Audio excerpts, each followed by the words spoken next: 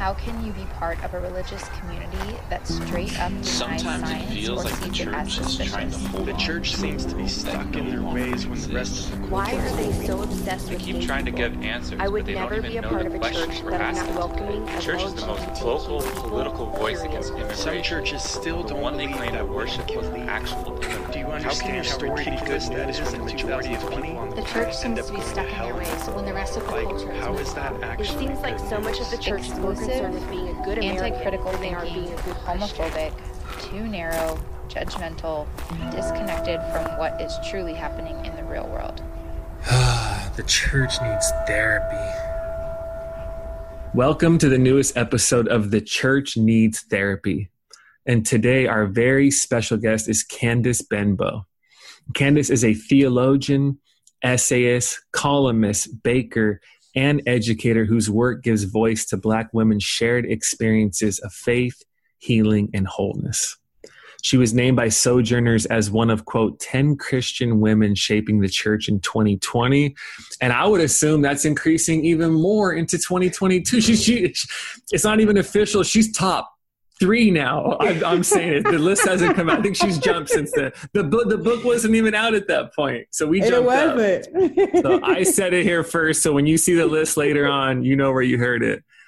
She has written for Essence, Glamour, The Root, Vice, Shondaland, Madame Noir, and the Me Too movement.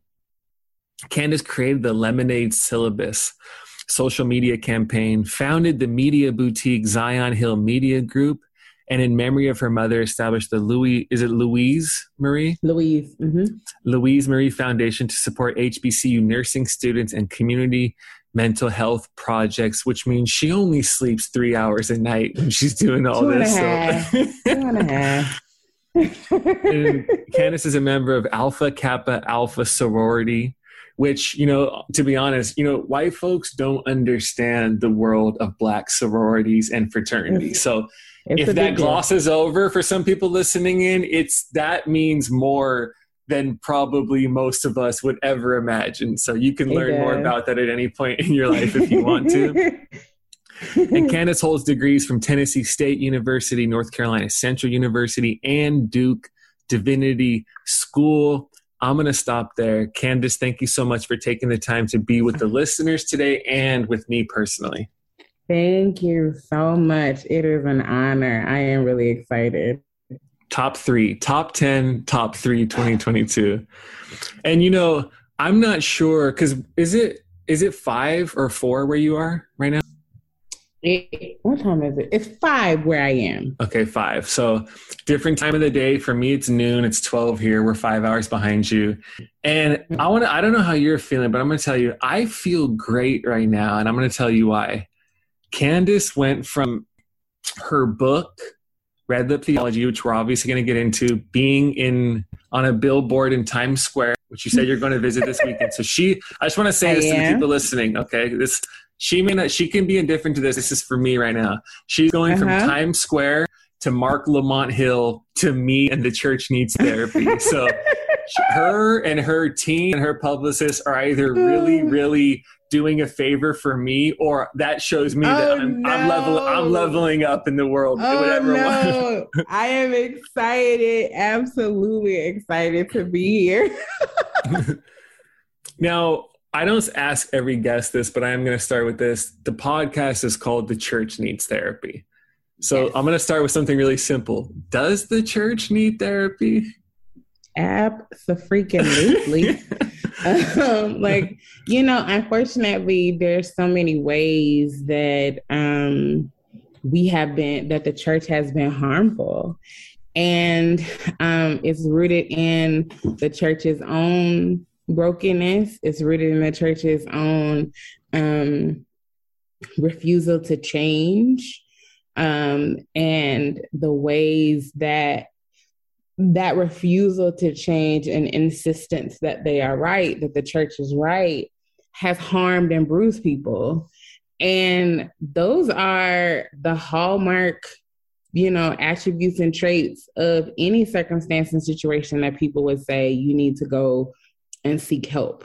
And so if those would be the characteristics present for someone to say that an individual needs help, then how much more pronounced are they when an institution is unwell in that way? So absolutely the church needs therapy. I want to start there. There's different questions, different directions I want to go in for this conversation. But with the name of the book, Red Lip Theology. Theology, yep. Okay.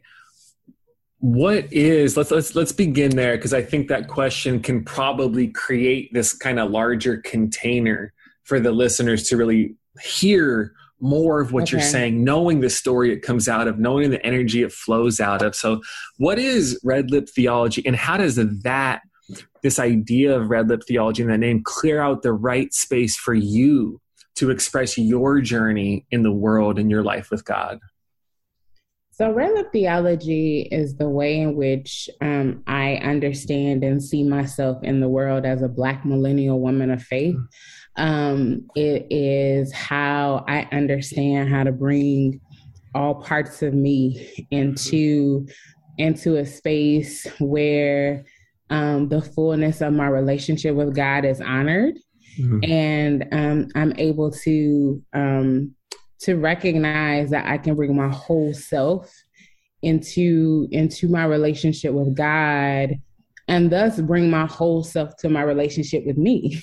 And that kind of vulnerability, that kind of care moves me in a way that forces me to see the world differently and my relationship with the world differently, as it relates to my faith and grounding in that.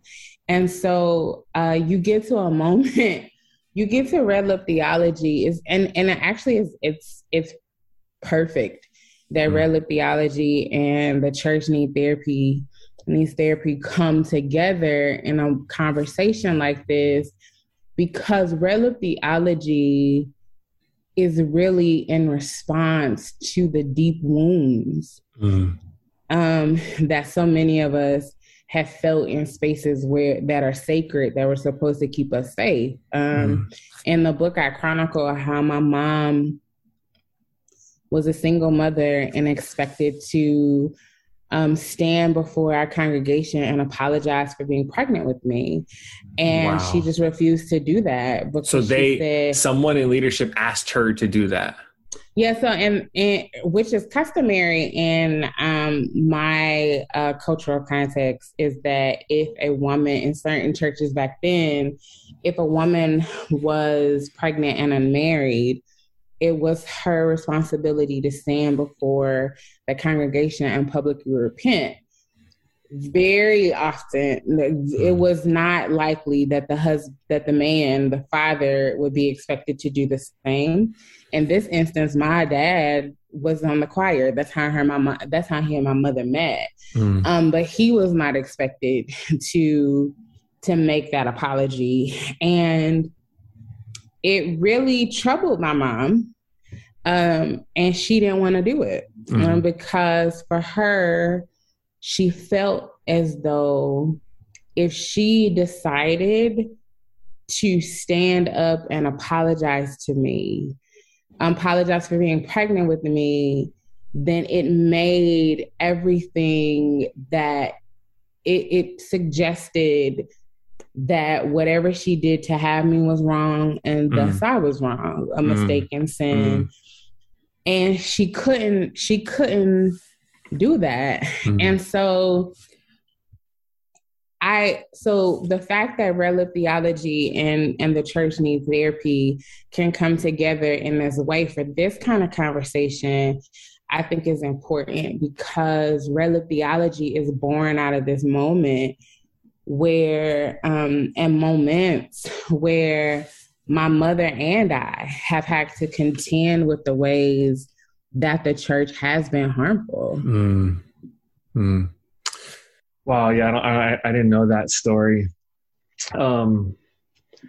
It's, my wife and I, we started a church, and we live in like the unofficial arts district, like Honolulu downtown. You can kind of see, if we look a little bit that way. And we just announced 3 to 4 Sunday nights ago that we're going into the last chapter of the church we started almost 10 years ago.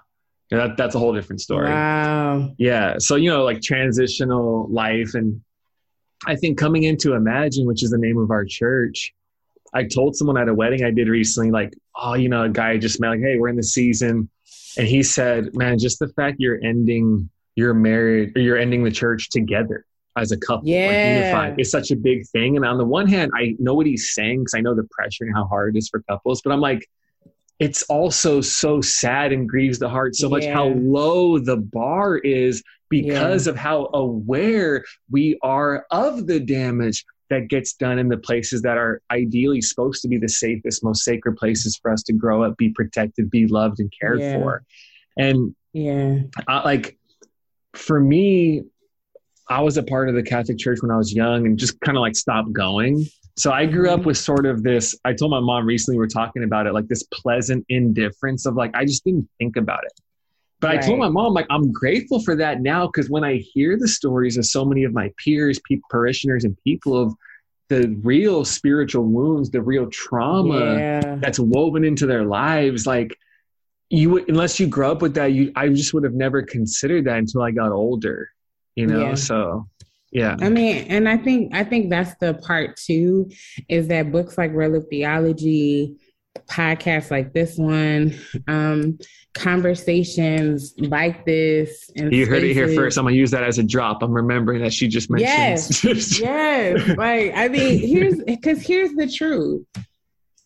Though that was not your experience, there were so many other people who grew up in a similar context as yours who completely have walked away from church because of harm, who, and there are people who are fighting actively right now to remain connected to the church because they were harmed previously and the church won't contend with it, right? So you get conversations like these that create the space that let them know, like, they're not by themselves. They're not alone, like that we have moved away from these kind of regimented, black and white, legalistic understandings of how we see faith, to be very honest with people and be like, look, this is hard. This is hard. Life is hard for everybody. So if life is hard for everybody, why am I going to sit here and pretend like your conversations around the church and the harm that the church has done to you isn't hard? Like, life is hard for everybody, and we got to create room and space for people to be able to be honest about that, because only when you're honest about that can you actually begin the journey to heal from some of that hurt. Yeah, I mean, it seems like, Red Lip Theology is the very unique and specific and creative way for you to say all of the parts of what it means to be human have to belong, or else it just isn't real and you can't do the real work. And the embodiedness, the real life, the day-to-day, along with our individual situatedness within broader economic, social, and political structures, your experience of the fullness of your humanity, so different from mine. What it looks like for me to bring the fullness of my humanity and that experience into my life with God is so different from yours. But Red Lip Theology is your way of saying what's true for everybody, we hope, is to make room for all of that. Because if not, then people are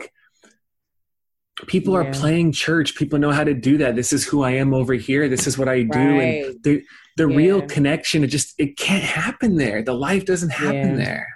It doesn't happen there. It doesn't happen there. And part of the problem is that there is that kind of compartmentalization of us. This belief that we can be okay in this space and act this way in that space and a different way in another space. We don't realize the toll that takes on who we actually are. Like, you know what I'm saying? Like when I tell people all the time, and people laugh at me when I say this, like, I know scripture says that God neither slumbers nor sleeps.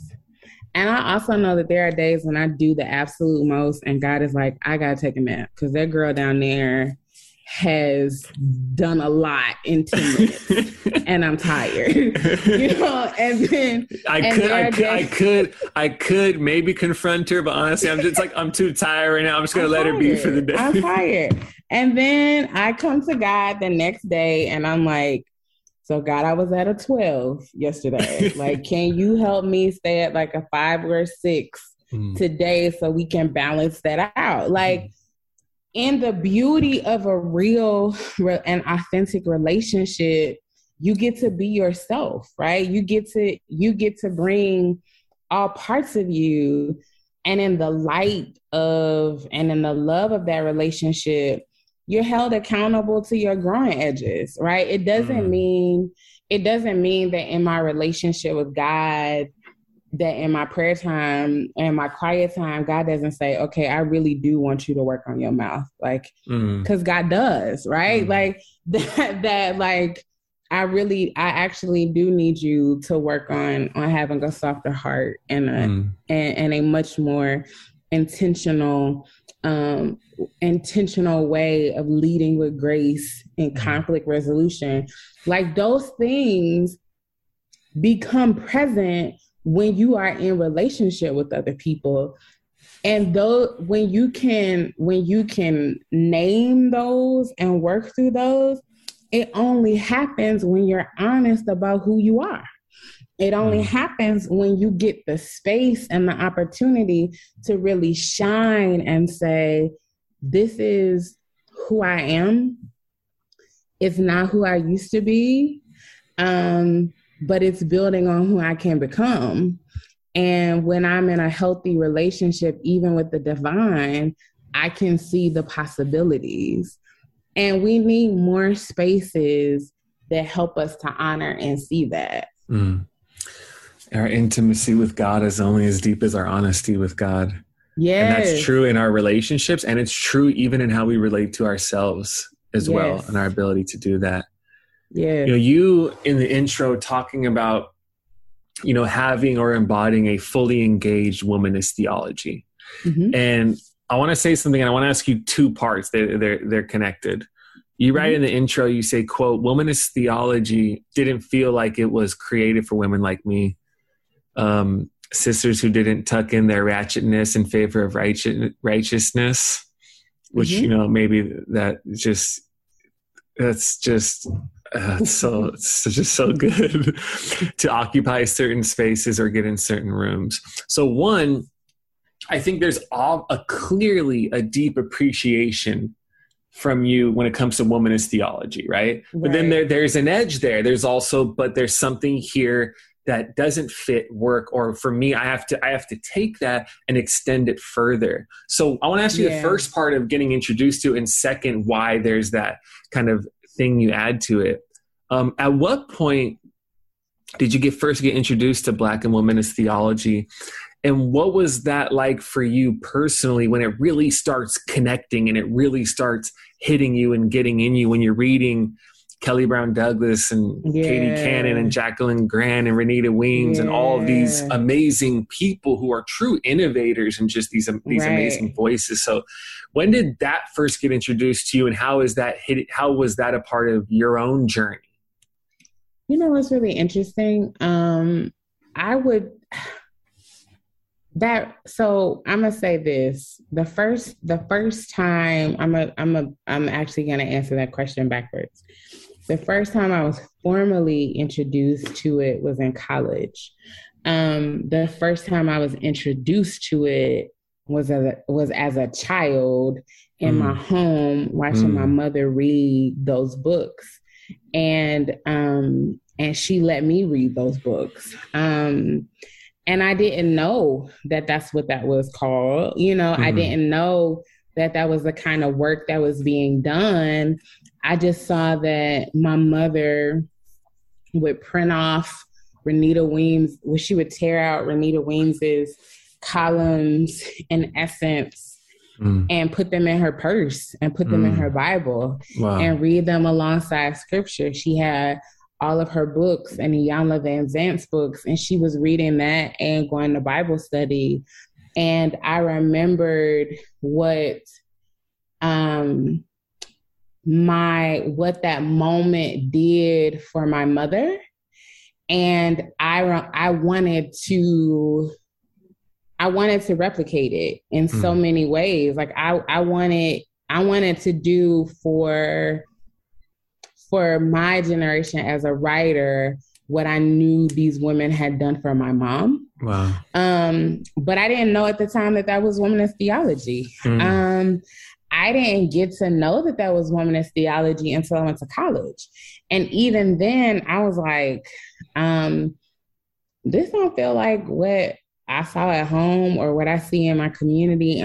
And a lot of it had to do with the fact that womanist theology was a largely, and still for a large part is, an academic conversation, right? Which is much different than Black feminism, right? Like Black feminism was in the street, was in the masses. Like Bell Hooks wasn't just, talking to sisters in the academy. Like Angela Davis wasn't just talking to sisters in the academy, and it wasn't just sisters in the academy listening to either of them.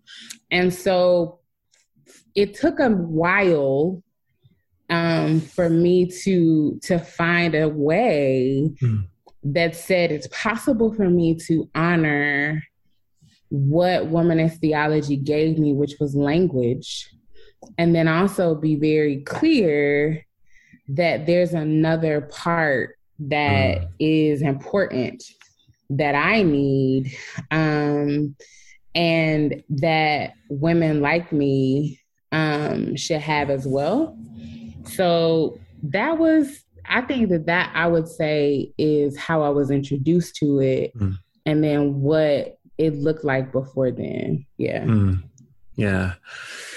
Yeah, that's one of the funny things about grad school or studying, that regardless of what it is you can read something that's so profound and moving to you. You're like, and it's not a diss to people who, as if it's talking down about their intellectual capacity. It's just being uninitiated and uneducated in that particular field. You're like, this is profound, but like, you can't read this unless you've read this, and this for 3 to 4 years already. I couldn't have read this X amount of years ago and really got it, and that is a great challenge for the academy and seminary. And so would you say then, where you're like, I'm reading this, I'm taking it in, it's so good, and these women are shaping you, but then you say, well, a part of that feels like it doesn't, fully fit or wasn't created for women like me. What does that mean? You're like, I'm taking this, yes, but is it, like a Bell Hooks, like Black feminism, there's the desire to have this, but have it be in the streets, have it be an everyday conversation, and have it do this, Yeah, absolutely. It was, my mom used to always tell me that you don't get, that I take every woman and young woman who didn't get the same opportunities as me into the room with me. And it was to teach me that you don't go in these spaces alone, but you carry their experiences. You're advocating for them, right? You are pushing for them to know that there's space for who they are. And you get that opportunity to bring the experiences of others into that same space with you. And so I was really excited because I saw Lip Theology as an opportunity to do that. Like, what does it mean to have these conversations that women who may never be in the academy, who may never go to a class, but they get to be a part of a discourse that was created for them. And that matters. You know what I'm saying? Like that, like it matters that like we're not just having conversations about Black women thriving with white people. like that Black women get to be at the center of their own stories and their own conversations. And that's really what I hoped that this would give people the opportunity to see. You know, we have some mutual connections, friends of yours who have also, or however you're connected with them, who have been guests on the show. My last guest was Dante Stewart. Yeah, that's my brother. You know, Monica Coleman was on here a while ago. And I want to ask you a question about a couple of their books and your book, because I feel like it's related to what you were just saying, right? About the work you read, but making it accessible as it flows through your own experience, because therefore it's actually touching, reaching, and being heard by the people who it's really being written for in the day-to-day. Because Monica Coleman's Bipolar Faith, you know, Dante's, you know, Shouting in the Fire, read Lip Theology.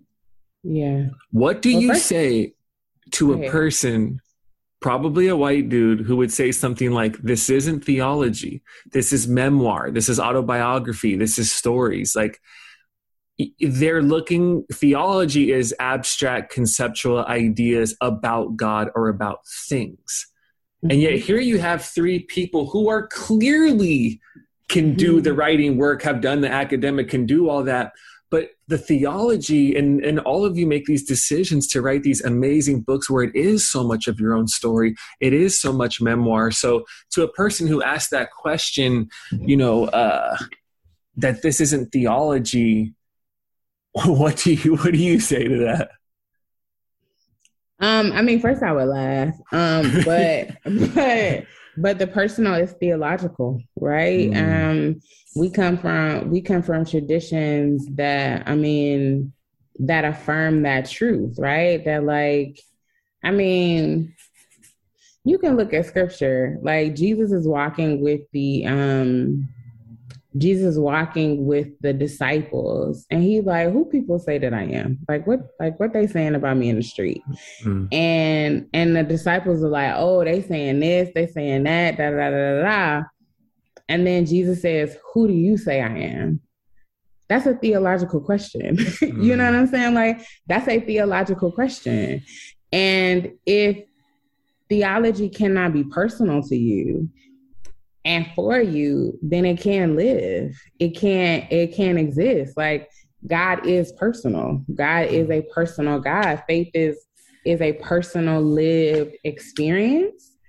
And so I would first say, then if your conversations about theology exist in the abstract and do not honor the theological, I mean, the personal, then you're not having theological conversations. But more than that, you know, I would tell white people, like, we come from a tradition that deeply honors the personal. Like, one of my favorite books, An African American Systematic Theology, the title is "We Have Been Believers." You know what I'm saying? Like this ain't new to us, right? That this is it's the same reason why Howard Thurman's grandmama would not allow him to read certain passages from Paul that amplified enslavement and the subjugation of women, because she said that ain't my God. You know what I'm saying? So, like, I think that when you get a Red Lip Theology, a Bipolar Faith, a Shouting in the Fire, written by two people who are completely and utterly dear to me, what you're seeing is the Black theological tradition really at its finest, and at a space that invites you in to have a conversation about faith and care and light and love and who we can be for each other in a way that does not negate the existence of the whole. And I mean, Yeah, like that has always been the beauty of Black faith. Mm. That's always been the beauty of Black faith. Mm. All right. Let's take a deep breath, because there's a lot there for me that I want to say right now. And this is about you. This is your space. I'm setting you up. This is your interview. But then also there's things I want to say. And one, that phrase, you know, the personal is the theological. Yeah. How many people are going to read and have access to and hear about Red Lip Theology who are never going to read Kelly Brown Douglas's The Black Christ? How many people are going to read Dante's book who are never going to read Cone or other Black theologians? How many people are going to read Bipolar Faith who are never going to read Renewed Wings? A lot. So when you say it's the Black theological tradition at its finest, that's powerful, and I love it. And I see that. You know, when Dante and I were talking, I'm like, his voice, that's one thing that's so powerful, where growing up in the West as a white person, it is truly like, I'm not saying it's for everybody, but like, it is the Western rational. We're individualistic. You have your way, I have mine. You know, like, this is my dinner. I eat my plate. That's your dinner. You eat your plate. We don't touch it. Yeah. And that goes into life as a whole in many ways. But then to see in different cultures and traditions, and specifically within the prophetic, radical Black Christian tradition in the US, which is so amazing. You're like, you're always a part of you're jumping on a moving train. You're a part of a legacy that comes before you, and you're continuing that, you know? So I think it's amazing to see you consciously recognize that and do that, because that, to me, that's what it is. And it's so powerful. And with the personal is the theological, and the power of memoir and story is, you know, something Cornel West loves to say all the time is, you know, justice is what love looks like in public. And when I hear him say that, I thought this over the years. I'm like, justice is what love looks like in public, and Jesus is what God looks like in public. And I would say, even right now, though I've never said it, our stories now is what our theology looks like in public. The story is the theology. My lived life is the theology. It is the work that I'm doing. You know, even shameless plug for me, the listeners know, but my first book comes out May 31st, 2022, Choir Publishing. I'm going to send you a copy. Dante says he doesn't read. Dante told me he doesn't read any books from white people anymore. I said, I'm not sending it to him. I'm going to send it to you, though. So he's not getting it. But so much, for whatever the reason, I don't know how much I planned it, but my first book ended up being a lot of my own story, because the medium is the message, the personal is the theological, the tradition, and whatever has shaped me and whoever I carry with me is flowing through me in the stories, decisions, and day-to-day feelings of my actual life. So, you know, I get the Western rational expectations of what proper academic, etc. theology is, but the memoir and the story, and how people are choosing not to write abstract books, but to have the theology flowing through the stories. I'm like, it's just a whole different thing that a lot more people are, one, going to be interested in, and two, therefore they're going to have an open door to a tradition that they may have otherwise never really had access to, because so much of what we've read throughout our life is academic and seminary. You know, so absolutely. Yeah, so the personal is the theological, the medium is the message. Come on, I'm going to keep going.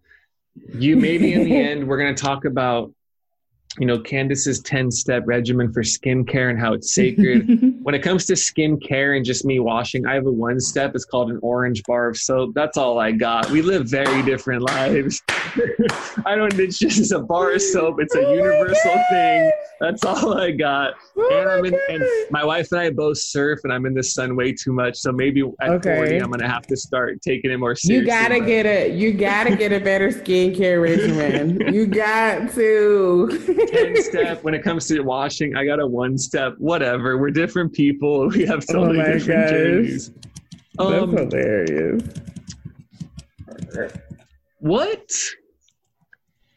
You know, you tell a story in the intro about, you know, where the first time you said Red Lip Theology while you were at Duke. You know, what was happening in that classroom at Duke? You know, you talk about the tension. You talk about taking it, like the tension of whatever was happening there as, quote, as a sign from the heavens to tell each and every white classmate what I thought about them. So what was happening there? Tell me about that divine sign. You had some white folks like, let's talk so I can tell you I'm not like that, you know? Mm-hmm. Yes, I will continue to support systems that don't work for you, but I want to let you know that we're cool and that we're fine. Right. You know? That's exactly what it was. What was happening there? Because I would honestly, I think of Duke and I'm like, okay, Duke isn't like going to an extremely conservative seminary that's producing fundamentalists. You know, they have, you know, right. is J. Cameron Carter still at Duke? No, he's actually at Indiana University now. Okay. So that shows my age, you know, back when I was reading, I think he was still, well, I mean, no, he only left like 3 years ago, maybe. Yeah. Okay. It wasn't long ago. Yeah. So for me, I'm like, all right, you know, they have a J. Cameron Carter. They have these other professors, writers I'm aware of. I'm like, okay, they're pushing the conversation. Duke sounds like a great place. What was that experience? Take us back to that moment. Yeah, so I will say this. Duke was a great place. I actually went to Duke because of Dr. Cameron, J. Cameron Carter, because I wanted to study him and study under him and become a theologian like him. And so I say it this way. I don't think because Duke is so much about church history and tradition and orthodoxy, it gave me the tools to learn how to properly critique tradition, orthodoxy. And part of our requirement is that we take a Black church studies course. And in taking that Black church studies course, we were told, you know, white students never liked to take Black church studies courses. And it would always become this moment in class where they made it very clear that, you know, they wanted to be anywhere else but there. And I just got tired of it. It came to a head when one of the students said that the work of Howard Thurman needed to be disciplined against other theologians, traditional white theologians. And I was like, you can't say that any work by Howard Thurman needs to be disciplined by anybody. You know, and that is a very, very bold word to choose. Yeah, exactly. And so we were in this moment where like it was clear that either we could continue to let it fester or we had to address it for the year. And so the unfortunate part is that in most Black church studies courses, that always happened. And so trying to make sense of that, as well as, you know, how we navigated what was a certain kind of evangelical racism and a certain kind of accountability that they refused to take. Like, it wasn't anything for them if you held a white person accountable for what they said or did, for them to say something like, I'm just learning how to be white, what it means for me to be white for the first time. It was like, shut up. Like, shut up. Like, you know, like, just take your L and go be better. Like, you know, like, just shut up. Like, that doesn't even make sense. And so that was all happening in the backdrop of when I was going to school at Duke. Also, I was there 2012 through 2015.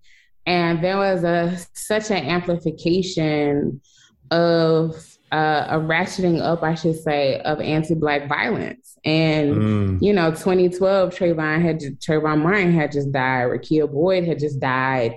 And a new movement was actually taking place. And I was being formed theologically at the same time as that movement.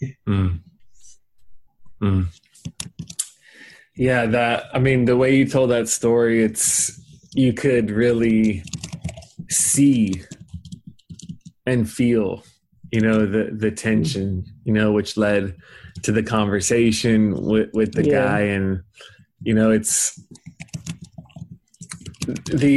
even at Fuller, when I was there like in 2009 and 2012. And Fuller, like similar to Duke, I felt like at that point in my life, I'm like, okay, they have these professors, they're like pushing this. Okay, like that, that makes sense for me. I think it's good. And they had African-American church studies in a Black theology department at the time. Okay. I don't know if they do, because the guy who was leading it when he left, like, I don't know exactly. He actually moved to Atlanta and went to Columbia Theological Seminary, Dr. Ralph C. Watkins. I know that name, yeah.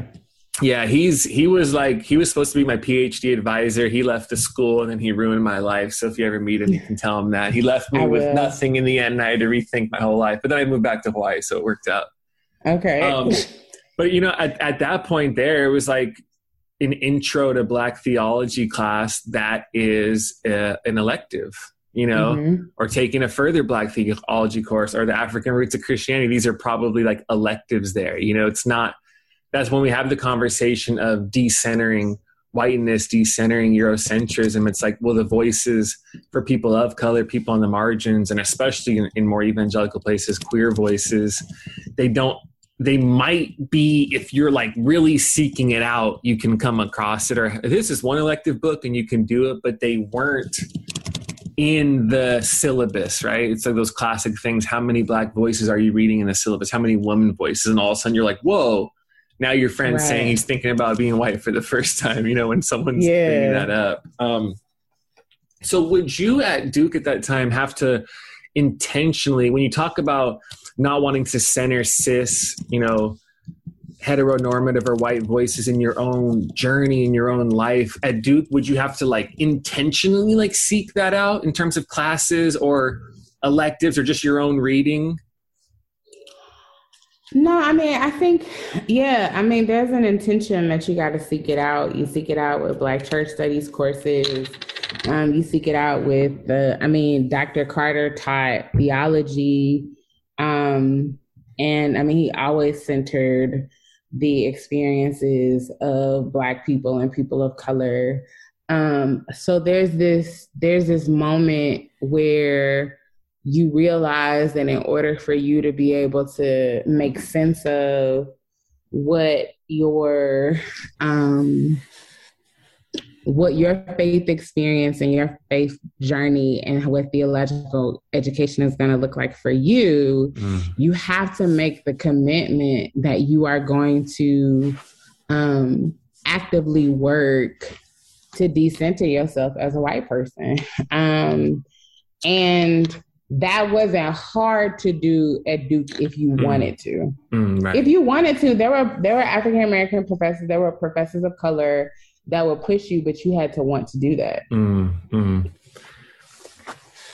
we have this, this thing we're talking about, the personal is the theological, and growing, in your own, widening, becoming more inclusive, becoming more welcoming, becoming more, having a broader perspective on God, life, humanity, Jesus, how this all, and of ourselves and how this all fits together.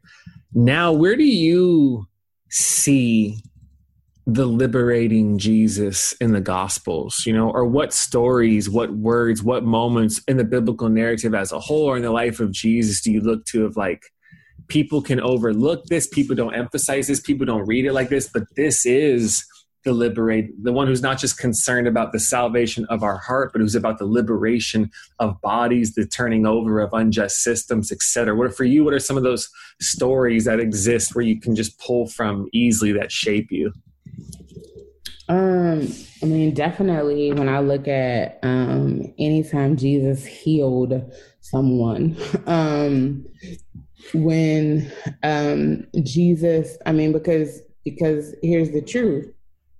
When you heal someone, you radically change their conditions and their ability to care for themselves and the people that they are, that matter to them, their loved ones. I think about when Jesus told them to drop their nets. And I mean, here's the truth. Like, there's this point where the whole point of that narrative is around, I can make you fishers of men, right? But the truth is like the part of that, of them getting more fish than they knew what to do with, he radically changed their economic circumstances. Like those who are called to Christ and name the name of Christ should be committed to radically changing the conditions of people who need that help.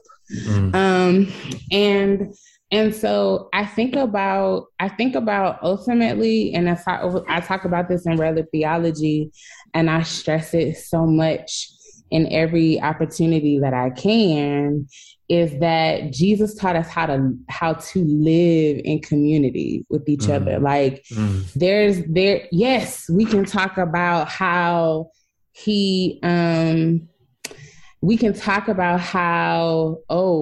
he died to save our sins. We can have all of those conversations. And yet, there is a greater conversation to be had about the fact that there was so much that was about his life before then. And Jesus taught us how to live with each other and be in community, how to hold each other accountable, how to be held accountable, how to forgive, how to engage in reconciliation. Like, that is who Jesus taught us how to be, and that's what Jesus taught us to do. And I hope that as we make sense of the gospel, that there's room for us to honor that is who we are called to be for each other. Like, when we talk about what it means to be the hands and feet of Jesus, the greater question is, what am I doing to care for those that I love? What am I doing to be safe space for the people who are not safe, right? Like, what am I doing to hold an institution accountable for harm? I got a podcast called The Church Needs Therapy, right? Like we've got to think about the ways that it matters to be the radical shapeshifters that embody that same kind of radical notion and identity of who Christ is. Oh yeah, that's good. I think to take just the healing seriously, to take the work of healing where we don't just completely minimize it to individual acts of piety, but to recognize the social dimensions of it, the fish, when you can think about economics, even when it comes to, the emphasis you have on community, the healing would change that person's place in the community.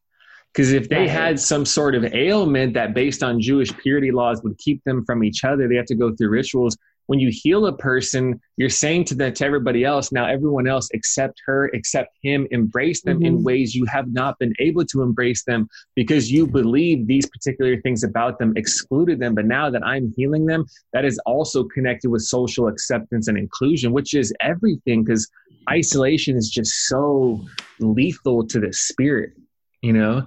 So those healings are always, that's a struggle where it's so easy for so many sermons and teachings to take these radical social acts of Jesus and then strip them of their political, social, and economic power and reduce them to like these individual acts of piety. You know, when it's, you take this massive, explosive, upending, exciting, amazing thing that still has the power to challenge systems of power, relationship dynamics, et cetera, today. And we're like, so be kind, you know, to a friend, you know, when there's this whole other thing. Yeah. So yeah, the emphasis on community, you know, in the how healing happens, not just directly between me and God, but through the touch, presence, relationships of others and how the healing's connected. Our time's coming to an end. One more, I'll give one more reminder at the end. Red Lip Theology, Candice Benbow. You listen to this, which means you're going to go buy the book and then you're going to say, hey, you know what? I'm going to buy 2 copies, one for me, one for a friend. And also, because I know how much it helps the authors, I'm going to write an Amazon review for her. Yes. And I'm going to 5-star it because we know how much reviews. It's crazy to think how important Amazon reviews are. Just the presence of it, you know. Extremely important. If you want to be cool with Candice, you buy 1 book. You want to be really cool, buy 2. Buy 2. Really great, and you write an Amazon review as well. I like that. What you have this book, interviews. You're doing work around it right now. With this desire you have when you talk about the personals, the theological, the theology is flowing through our stories. You're giving people access through your own life to these great traditions. Where is your creative energy? This will be the last question into 2022. You know, what are you caring about? What are you giving energy to? How is your work now, the continuation of your work, what does it feel like? What does it look like for you now?